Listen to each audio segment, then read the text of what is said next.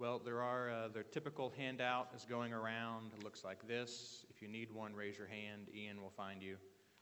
And if you didn't get the timeline from a couple of weeks ago, which looks like this, if you want one of those, Denny has them in the back. The timeline might come in handy again today, so we printed some more of those. Because when we're studying Chronicles, of course, the very word chronicle kind of denotes a timeline. These are things taking place one after the other. And so as we come today to week 3 of this survey of 2nd Chronicles, we're going to be looking at the king Rehoboam. Last week, of course, we focused on Solomon, and Solomon's reign was really the high point, the pinnacle in the nation of Israel, the golden age, as it were. And we're going to see today, when we look at Solomon's son Rehoboam, kind of all of that gets reversed.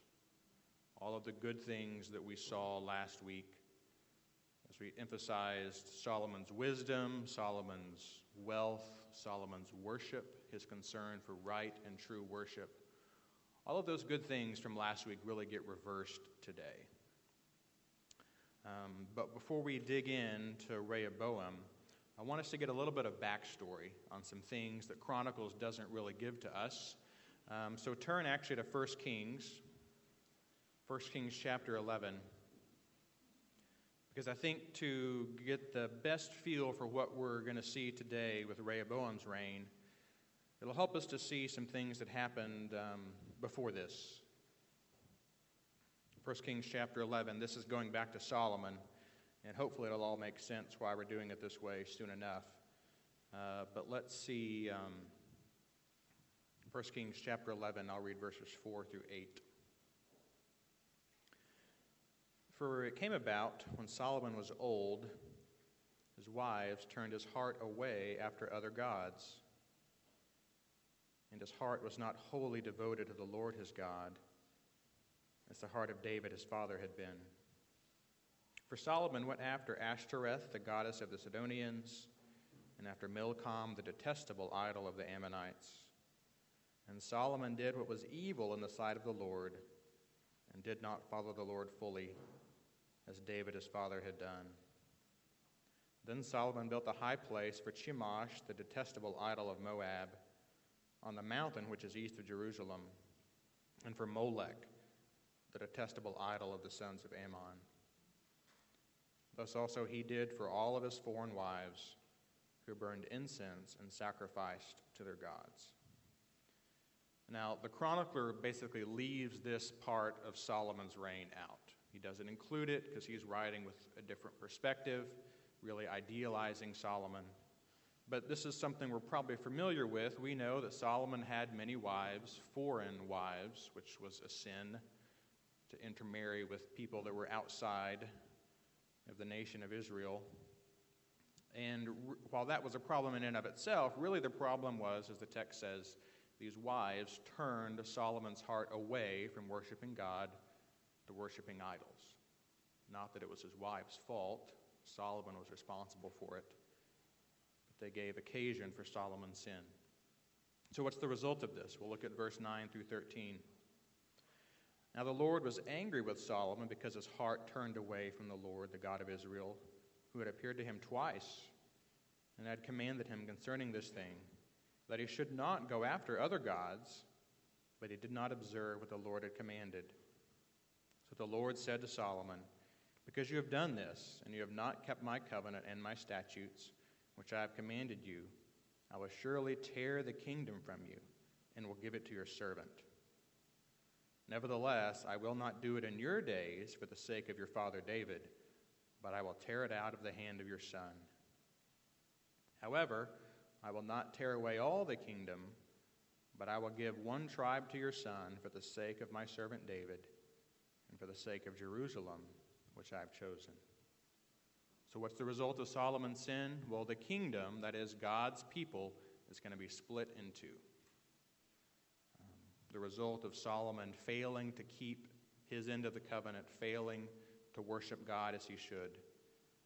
Now the result is God's people are going to be divided. To be sure, God does reiterate his commitment to David in keeping his end of the covenant. But nevertheless, this is a significant consequence for Solomon's sin. The nation's going to be divided. One more bit of backstory for us, and that today we're going to have a new character enter the narrative, and that's a man by the name of Jeroboam. We need to see what it was that happened with Jeroboam.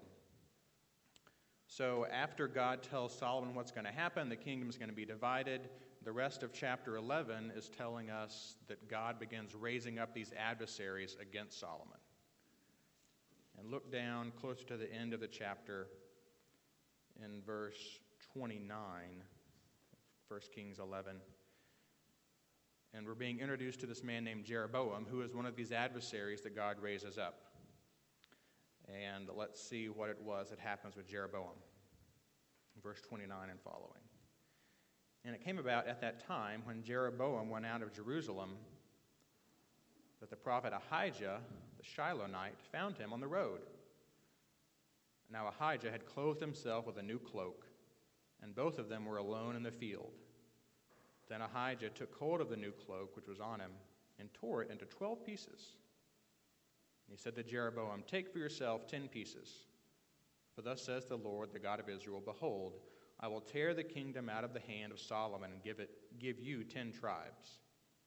But he will have one tribe for the sake of my servant David, and for the sake of Jerusalem, the city which I have chosen from all the tribes of Israel, because they have forsaken me, and have worshipped Ashtoreth, the goddess of the Sidonians, Chemosh, the god of Moab, and Milcom, the god of the sons of Ammon.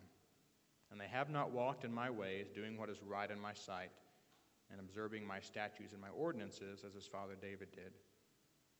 Nevertheless, I will not take the whole kingdom out of his hand, but I will make him ruler all the days of his life for the sake of my servant David, whom I have chosen, who observed my commandments and my statutes. But I will take the kingdom from his son's hand, that is Solomon's son, and give it to you," that is, he's talking to Jeroboam, "even 10 tribes. But to his son I will give one tribe, that my servant David may have a lamp always before me in Jerusalem, the city where I have chosen for myself to put my name. And I will take you, and you shall reign over wherever you desire, and you shall be king over Israel." So, in all of that, really 2 things I want us to have in our minds as we look at 2 Chronicles. First of all is that Jeroboam has learned something important from Ahijah. This prophet, by doing this kind of symbolic thing, taking his cloak and tearing it up into 12 pieces, symbolizing the 12 tribes of Israel, he gives Jeroboam 10 of these pieces of cloth, saying, "You're going to get 10 tribes and be king over them. These other 2 pieces, those are going to remain in the house and line of David." So Jeroboam learns that he will be made king over Israel after the kingdom is split. But, secondly, we understand that some portion of the kingdom will remain in kind of true Israel, that is the southern kingdom's control, in the line of David. So that's our backstory. That'll be helpful for us, I hope. Flip forward, 2 Chronicles chapter 10, where we'll begin looking at Rehoboam. 2 Chronicles chapter 10.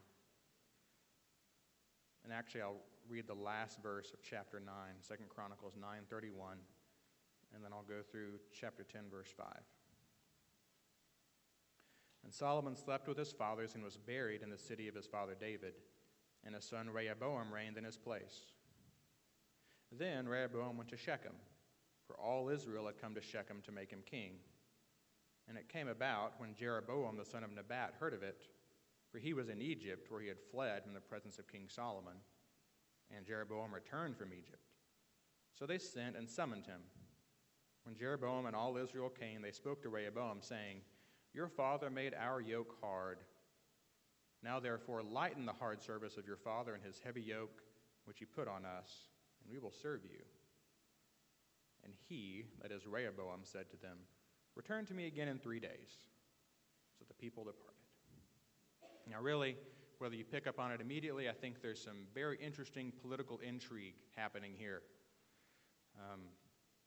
Because recall what happened last week at the beginning of Solomon's reign. He went somewhere when he was made king outside of Jerusalem. He went to a place called Gibeon. Does anyone recall why he went there? He went there to worship, and the reason he went there is because that's where the tabernacle was. So Solomon left Jerusalem, went somewhere at the very beginning of his reign, worshiping in Gibeon. And now Rehoboam does something similar. He goes somewhere else, this time not to Gibeon, but to Shechem. Why does he go to Shechem at the beginning of his reign? Well, it's farther away from Jerusalem than Gibeon was. And in fact, if you were to look in the back of your Bible, you'd probably have a map that shows the divided kingdom. And you'd probably see that Shechem is a lot farther north, kind of in the middle of where all the northern tribes would have lived. And so I think really you can begin to, as we continue to read, this will become more apparent. But I think one might imagine that things were already becoming a bit dicey in the northern tribes. And so Rehoboam travels north to Shechem, perhaps to make nice with these northern tribes, try to gain their support. And lo and behold, guess who meets him there? Well, Jeroboam. I find that interesting because as long as you might think it took news to travel in the ancient Near East, it apparently hadn't taken long for Jeroboam to learn that Solomon was dead, and that now Rehoboam is taking the throne. And so what does Jeroboam decide to do? He leaves Egypt, and he doesn't go to Jerusalem. He somehow finds out that Shechem's the place to be. That's where Rehoboam is, and that's where Jeroboam shows up. And what is he doing in Shechem? Well, it really looks like in verse 3 that Jeroboam has kind of become the voice of the people. He already seems to have some sense of support. It says, when Jeroboam and all Israel came, they spoke to Rehoboam, saying. So I think we can see that Jeroboam is really acting on what he learned from Ahijah many years before. Ahijah told him, you're going to be king of 10 tribes in Israel. And I think Jeroboam realizes now is the time to act. And so I think he's looking for an advantage here. So they ask Rehoboam this question in verse 4. And really, it's not an unreasonable request. I mean, they're saying that your father, that is Solomon, made our yoke hard. Now, therefore, lighten the hard service. Now, what is he getting at? What is this hard yoke that Solomon had the people under? Well, I think two things are in view. First of all, I think taxation was an issue. And secondly, forced labor. Now, well, it's true that during Solomon's reign, of course, he was extremely wealthy, and much of that wealth, probably most of that wealth, was coming in from other nations, people sending tribute to Solomon. Tons and tons of gold every year coming in to the nation of Israel. But at the same time, there's a very good chance that the people of Israel themselves were pretty heavily taxed. That is, that they had to give of their own into Solomon's treasuries. Secondly, considering forced labor, while there's no reason to think that Solomon ever put his own people in slavery per se, there were times when different people throughout the kingdom were put into, for a period of time, forced labor, that is, to kind of build up the public works and the infrastructure. Perhaps it's not surprising how Solomon was able to build his kingdom like he was. He had all of the money coming in from outside as well as from within, and he had a labor pool to draw from to make people for periods of time take part in this labor. So it would appear that people in the kingdom, particularly those in the north, have had enough of it, and they want some relief. Now, kind of a modern-day parallel, I realize that we live in Texas, and so this is not perhaps a perfect analogy for us, but I've heard people myself think about it like this. Those that live maybe in downstate Illinois or upstate New York, they complain sometimes that so much of their taxes that they pay seemingly go entirely to Chicago or to New York City, right? And it could have been that people in the north were tired of seeing what they're doing, what they're paying, usually ending up in Jerusalem, which is in the south, building up Solomon's kingdom. And so they want relief from this. But notice, they do say that if you will lighten this yoke, lighten this load, we will serve you. So they make an offer of serving Rehoboam, but I think implied in this is that if Rehoboam doesn't lighten the yoke, then they're not going to serve him. So how does Rehoboam respond? Well, he says, give me 3 days. And perhaps that's easily enough understood. If someone comes to us with a difficult question we're not quite ready to answer, it's not uncommon for us to say, give me some time to think about this. Perhaps all the while in the back of our mind, not that you've ever done this, but perhaps I have, thinking, well, maybe if I don't bring it up again, they won't bring it up again either, and we can just all move on. I don't know if that's what he was hoping for, but he says, give me 3 days. And really, I mean, what he does next shows some amount of wisdom, because he goes to seek counsel. During these 3 days, he goes to get some advice. That's a wise thing to do. But the question is, what kind of counsel will he get? Let's read verses 6 through 9.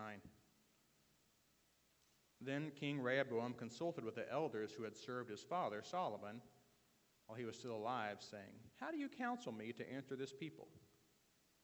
And they spoke to him, saying, if you will be kind to this people and please them and speak good words to them, then they will be your servants forever.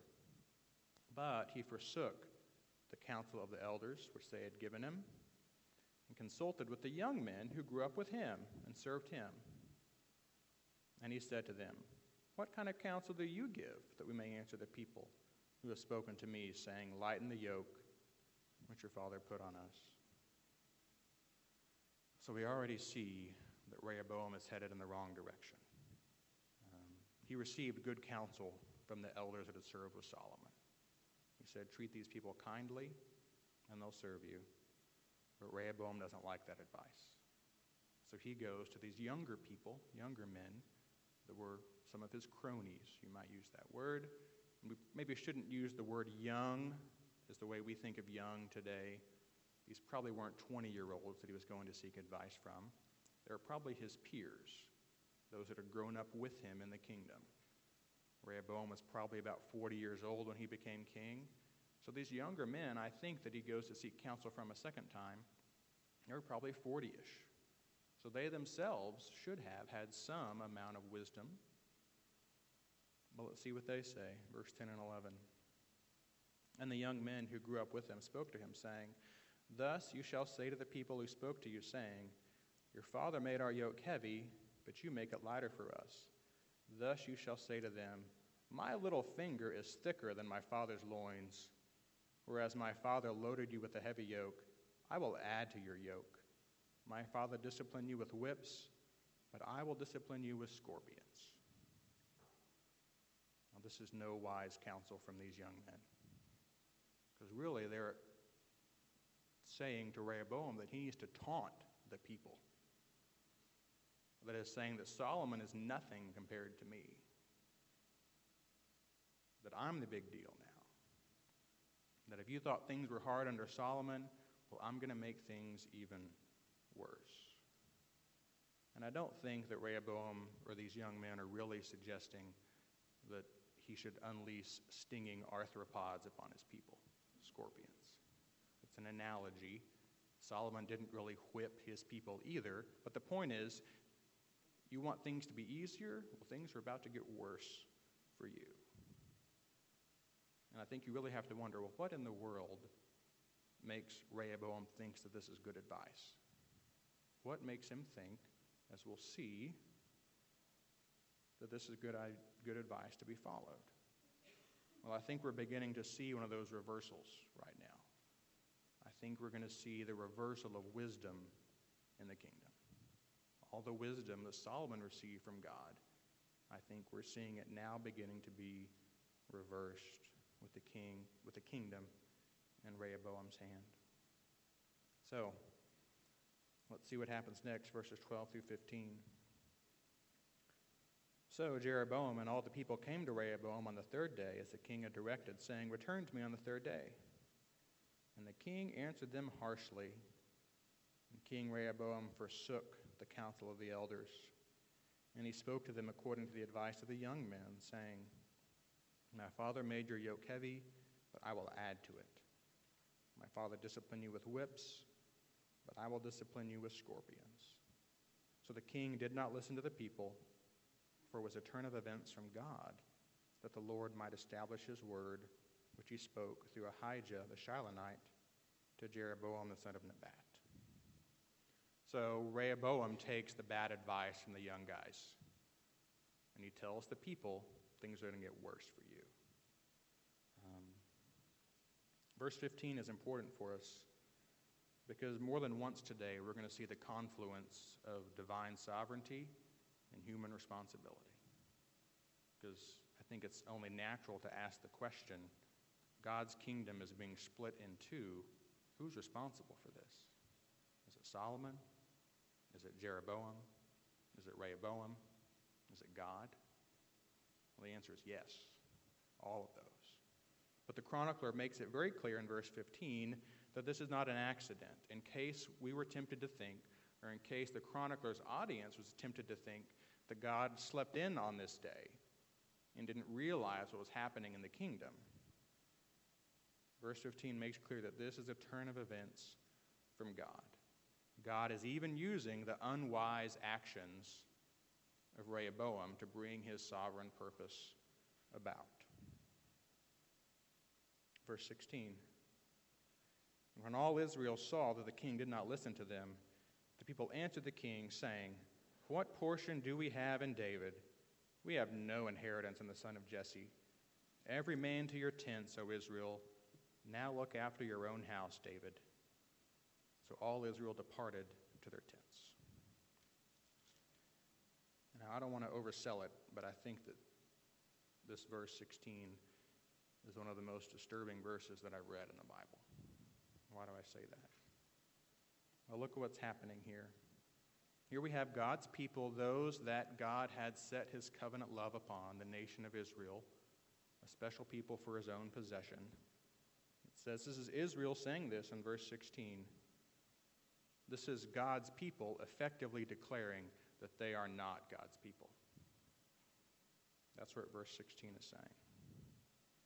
Because to be without a portion in David, or to have no inheritance in the son of Jesse, that's really saying that we're outside the covenant. That the promises that God had for us are no longer valid. While there are places in Scripture where we see sometimes God saying to certain people that you're not mine, you don't belong to me, I never knew you, we see God or Jesus saying that to people sometimes. In this case, it's the other way around. God's people saying that we don't want anything to do with God and his kingdom. They frame their rejection of God in terms of rejecting God's promises. So every man to your tents, every man for himself. That's what's happening here. There's a bit of good news in verse 17. It says, But as for the sons of Israel who lived in the cities of Judah, Rehoboam reigned over them. So now the 10 tribes in the north have gone off to be their own kingdom. In Judah, we have the tribe of Judah and Benjamin to be under Rehoboam's control. So what happens next? Now that the kingdom is split in two, what is this unwise man Rehoboam going to do? Verse 18 and 19. Then King Rehoboam sent Hadoram, who was over the forced labor, and the sons of Israel stoned him to death. And King Rehoboam made haste to mount his chariot to flee to Jerusalem. So Israel has been in rebellion against the house of David to this day. So what does Rehoboam do now that the kingdom's divided? He sends the man that's over forced labor, he sends him north, perhaps armed with scorpions. Really, I think, wanting to make good on his promise to make things worse for you guys. And of course, those in the north aren't going to have it. And so what do to this man? They kill him. They will not be subjected to David's throne, even by force. And I think now at this point, Rehoboam realizes what's just happened. Kind of the gravity of what's happening perhaps has set in, so he now flees back to Jerusalem.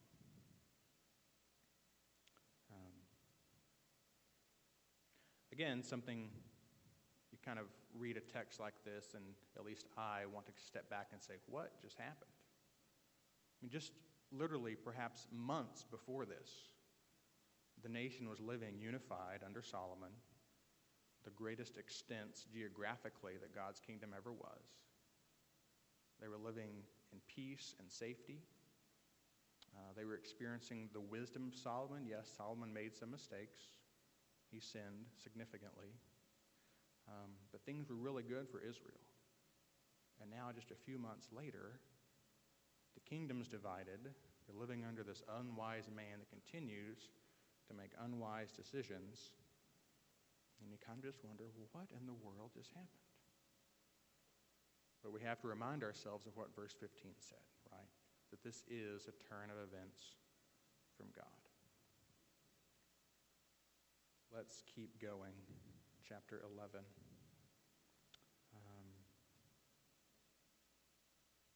You kind of do have to wonder, what is Rehoboam going to do next?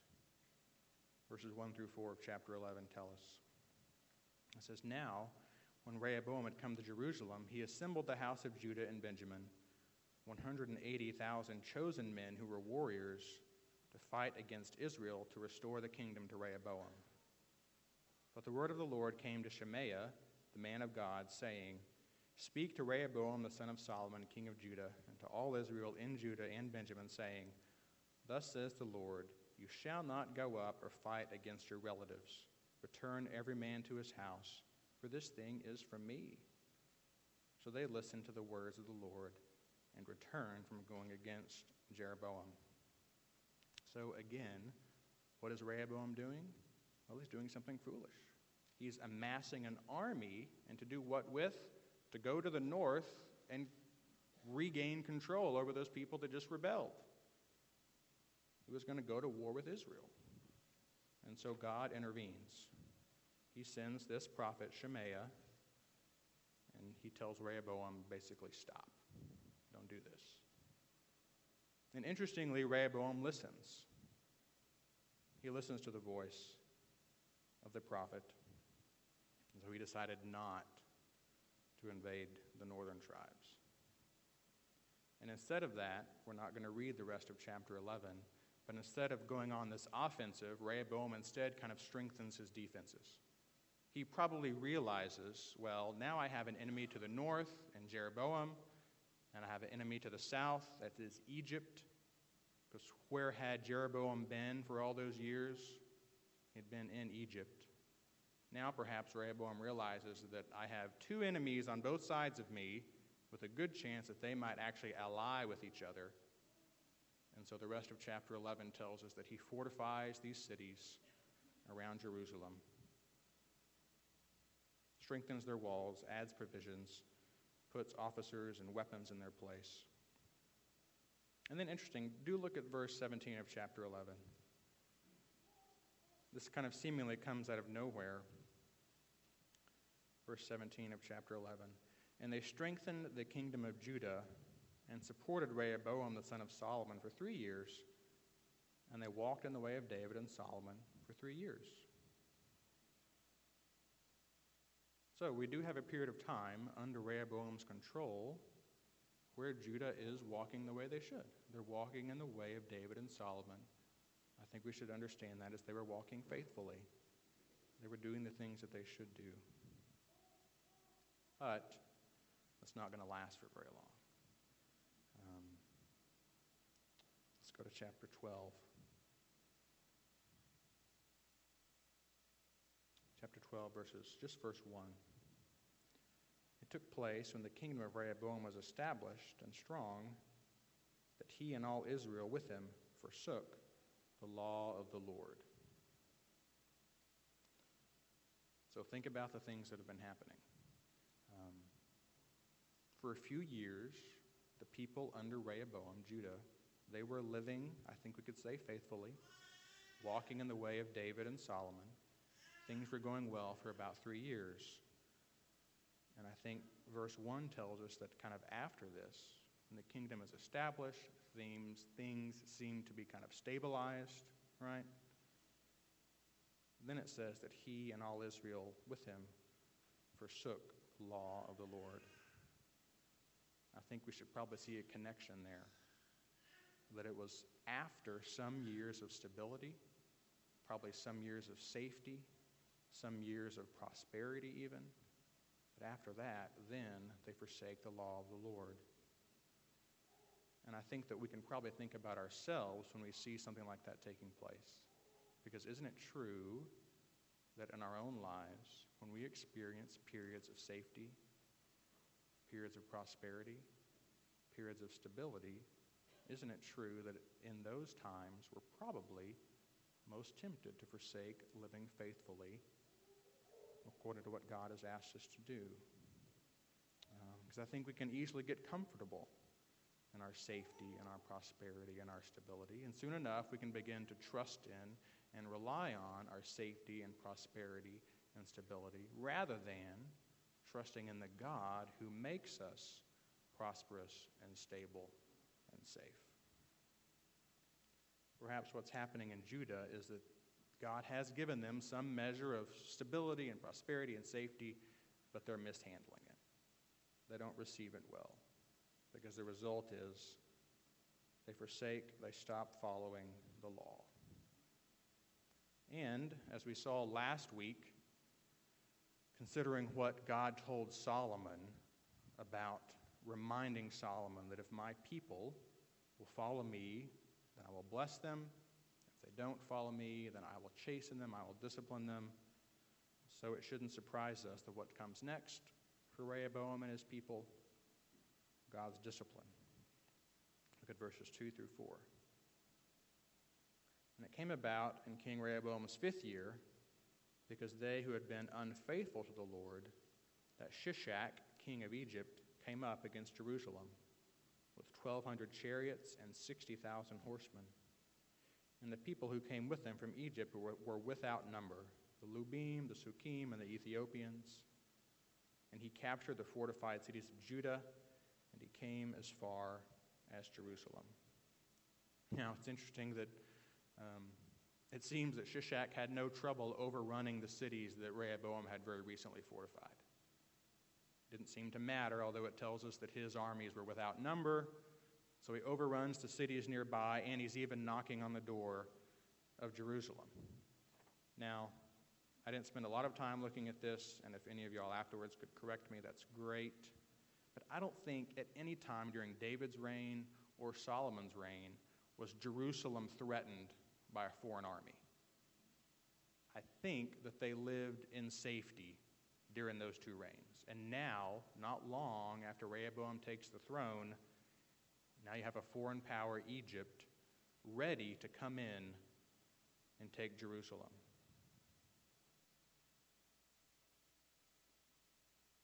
And so in this context, God sends the prophet Shemaiah again. As he had sent him before, see what happens in verse 5. Then Shemaiah the prophet came to Rehoboam and the princes of Judah who had gathered at Jerusalem because of Shishak, and he said to them, Thus says the Lord, You have forsaken me, so I also have forsaken you to Shishak. Now notice, what do we read in verse 1 of chapter 12? We read that Israel forsook the law of the Lord. Now we read in verse 5 that they have forsaken God. He says, You have forsaken me. So is this a contradiction? Which is it? Did they forsake the law or did they forsake God? Well, again, I think we should see that no, it's both. Because to forsake the law is also to forsake God. It's one and the same.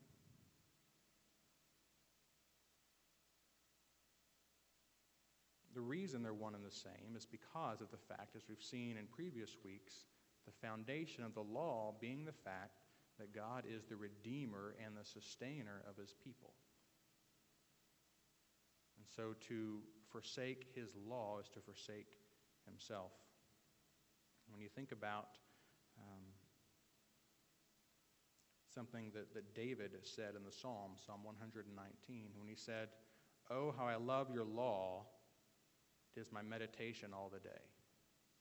Now, I don't think that David meant that he loved God's law as ink on a page. I mean, yes, he loved the law, but probably for the reason that he loved the fact that it was God who had given him the law. It was God that enacted the law.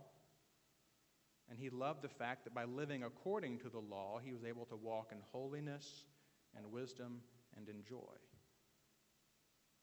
I think there must have been a disconnect somewhere in the people in Rehoboam's day of not understanding the law of God and the person of God. And how did that reversal come about? Well, we've seen the reversal of wisdom already with Rehoboam, and I think now we're seeing the reversal of worship. We saw repeatedly last week how concerned Solomon was with rightly worshiping God. But now we have a king on the throne who thus far, in the text that the chronicler gives us, doesn't seem to be concerned with worship at all. We'll see more of this later on, a specific text that speaks to this, but we don't see anywhere in what we've read so far that tells us that Rehoboam was concerned with the way that he worshiped God. And again, understanding that forsaking the law is also forsaking God himself, if we see the connection there with worship, I think that this also speaks to us. And that if we ourselves are, and I'm guilty of this myself, if I'm mostly concerned with trying to keep the law and do the things that God has told me to do, especially outwardly, doing all those things that God wants me to do. But if in my heart I'm not rightly seeing God for who he is, and I don't have a right attitude and devotion towards him and his person, then really that's a problem of worship, right? My heart is not rightly seeing who God is, but only seeing the things that I think I have to do. And so Judah forsook the law.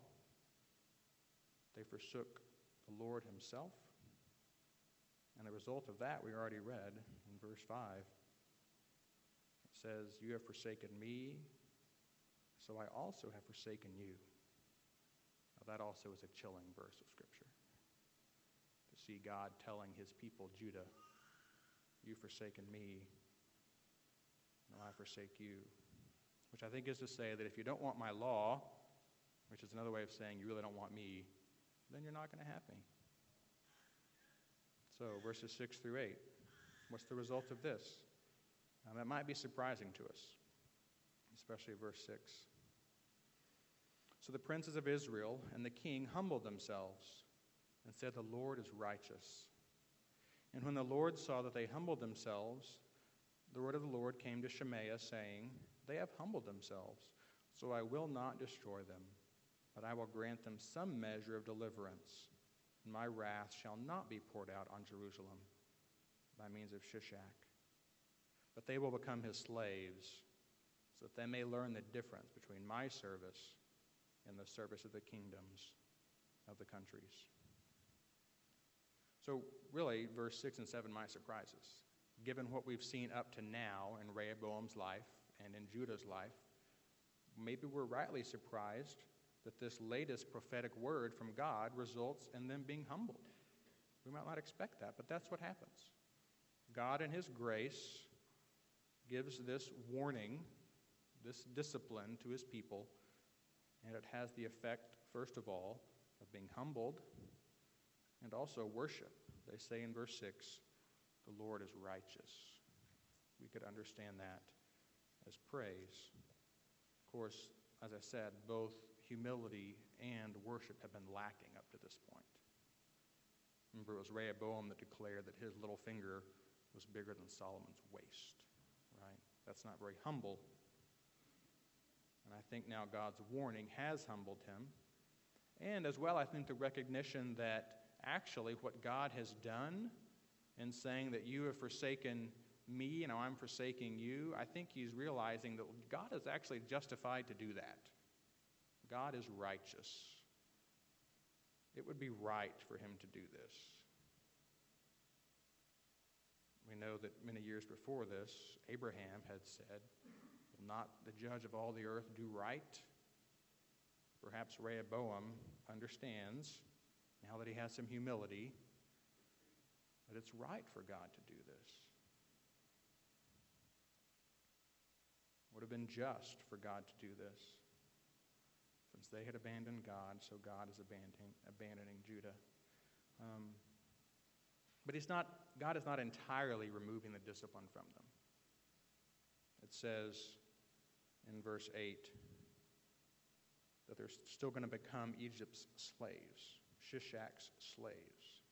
Now, commentators are quick to remind us that this is not slaves in the sense of what they experienced in Moses' day. They're not going to become Egypt's slaves like that again, but rather the people of Judah are probably going to become kind of vassals. That is, yes, they still have their kingdom of Judah, Rehoboam still on the throne, but they are still subject, or they are now subject to Egypt. They are not entirely free and sovereign as a people. They will be in some sense in subjection to Egypt.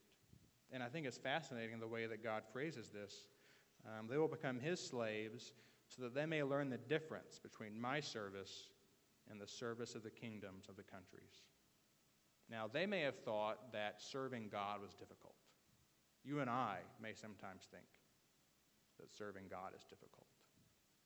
We understand that following Christ in holiness, it is difficult. It is. Anyone that says it's not is not being truthful. We know that walking in holiness requires sacrifice, it requires discipline, it requires self-control, it requires humility, it requires a devotion to God. But living under his rule also means that we are living under the one who is our Redeemer and our Sustainer. And he will enable us to live under his rule in a way pleasing to him. Not so with Shishak.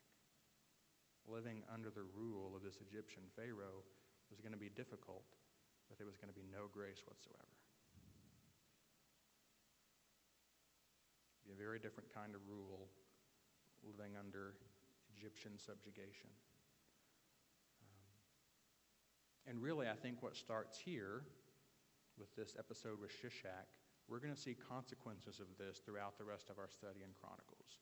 Egypt continues to be a problem throughout the rest of Judah's history until the Babylonian exile.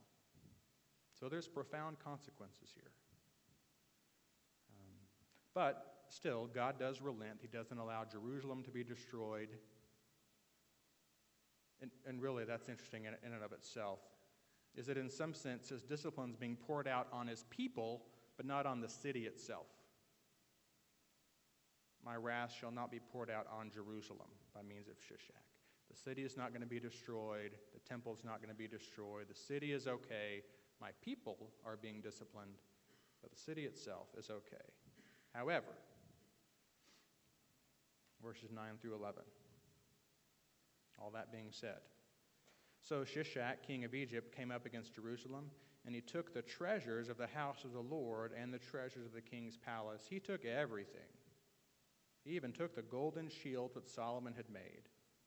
Then King Rehoboam made shields of bronze in their place and committed them to the care of the commanders of the guard who guarded the door of the king's house.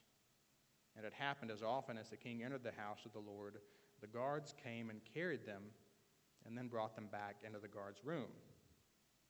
So what's happening here? Well, we've seen a reversal of wisdom. We've seen a reversal of worship. Now we see a reversal of wealth.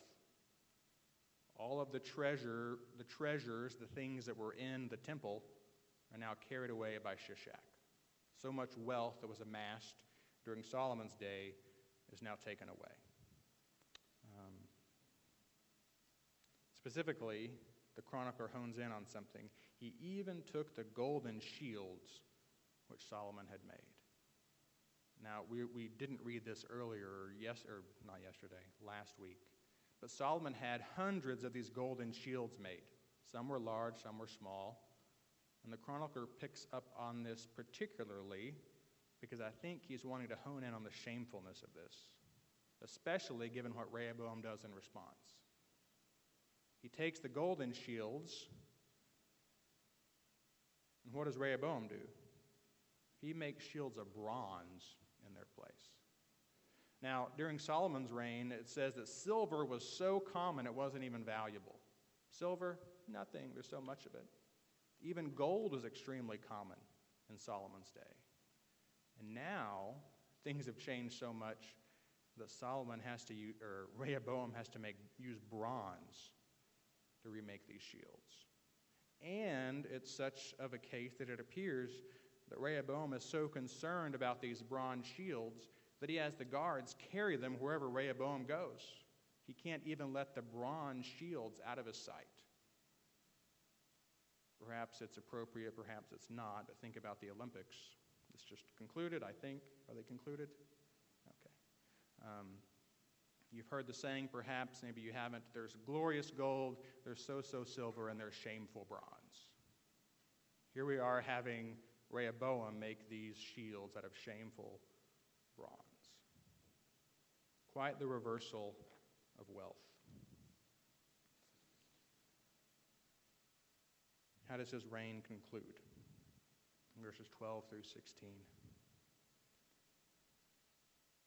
And when he humbled himself, the anger of the Lord turned away from him, so as not to destroy him completely. And also conditions were good in Judah. So King Rehoboam strengthened himself in Jerusalem and reigned. Now Rehoboam was 41 years old, and he began to reign, and he reigned 17 years in Jerusalem, the city which the Lord had chosen from all the tribes of Israel to put his name there. And his mother's name was Naamah the Ammonitess. And he did evil because he did not set his heart to seek the Lord. Now the acts of Rehoboam from first to last, are they not written in the records of Shemaiah the prophet and of Iddo the seer, according to genealogical enrollment? And there were wars between Rehoboam and Jeroboam continually. And Rehoboam slept with his fathers, and he was buried in the city of David, and his son Abijah became king in his place. Now again, we're told in verse 12 that Rehoboam has found some more humility again. As a result, I think, of the reversal of wealth, losing all of the things that Shishak carried away, I think produced some more humility in Rehoboam's life. In verse 12. But verse 14 is particularly important when we think about a summary of Rehoboam's life. Verse 14 says, and he did evil because he did not set his heart to seek the Lord. Now, this verse coming where it is in kind of the chronology here, are we to understand this verse as something that was true only at the end of Rehoboam's reign? Was it only at the end of his reign that he did evil and did not set his heart to seek the Lord? Well, I don't think so, because verse 13 and 15 are also kind of summary statements about Rehoboam's reign. They're both kind of giving us a summary account, kind of at the end of everything. At the end of the day, here's a summary of Rehoboam's reign. And bookended between 13 and 15 is this verse 14.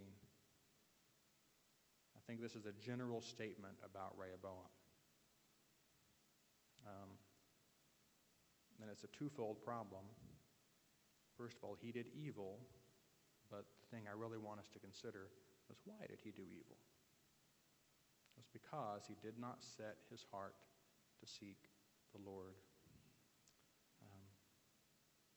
Yes, there had been some moments in Rehoboam's reign where he did choose to do some things occasionally that were not unwise.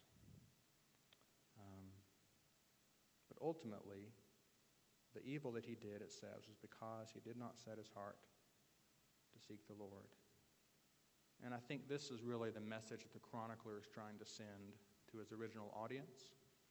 Because those that had come back from the exile, those are the ones reading Chronicles to begin with. They were kind of reestablishing themselves in Israel, asking the question, how are we to live now?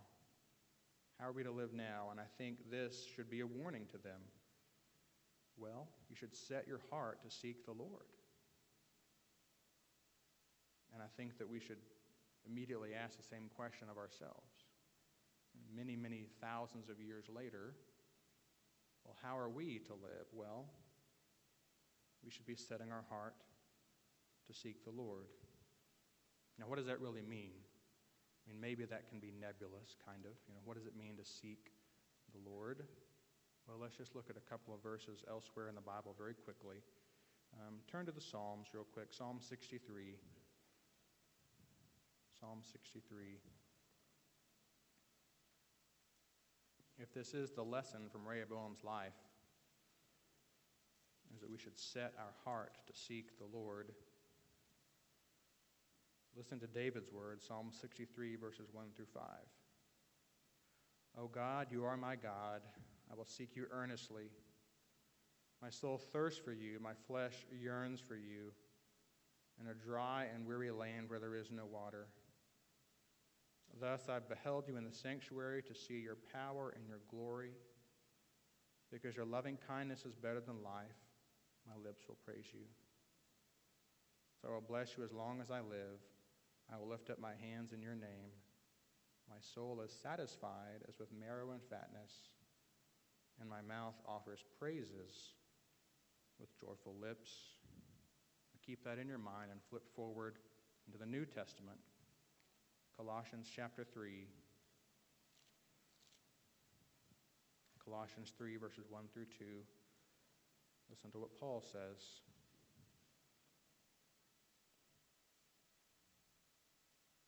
If then you've been raised up with Christ, keep seeking the things above, where Christ is, seated at the right hand of God. Set your minds on the things above, not on the things that are on earth. So if we're to learn a lesson from Rehoboam about seeking the Lord, setting our heart to seek the Lord, well, according to Paul, first of all, it involves our mind, the things we think about, setting our mind on the things above, seeking the things above. It involves our mind, but also, as we saw with David, it involves our heart, our very soul, where he says that I seek you earnestly, my soul thirsts for you. It also involves our mouth. It involves praise. My mouth offers praises with joyful lips. So perhaps the thing that Rehoboam was not prone to do was to seek the Lord in praise, seek his presence in prayer, set his mind on the things above, meditating on God's word. I think all of those things are things that we can learn from this account of Rehoboam's life that we can apply now in the year 2016 to understand the chronicler's message for us today. We pray and we'll ask the Lord to help us to seek him this week and even in the next hour as we worship. Lord, I do praise you for your word, for what it reveals to us about ourselves, and for what it reveals to us about you. Lord, I pray that I would set my heart to seek you this week. Lord, help all of us to set our hearts to seek you. Not just so we might avoid mistakes, but that because you're worthy to be sought, because your character and your person is glorious and praiseworthy, and it's good and it's grace to us to seek you. Lord, help us to do this week and in the next hour. In Jesus' name we pray. Amen.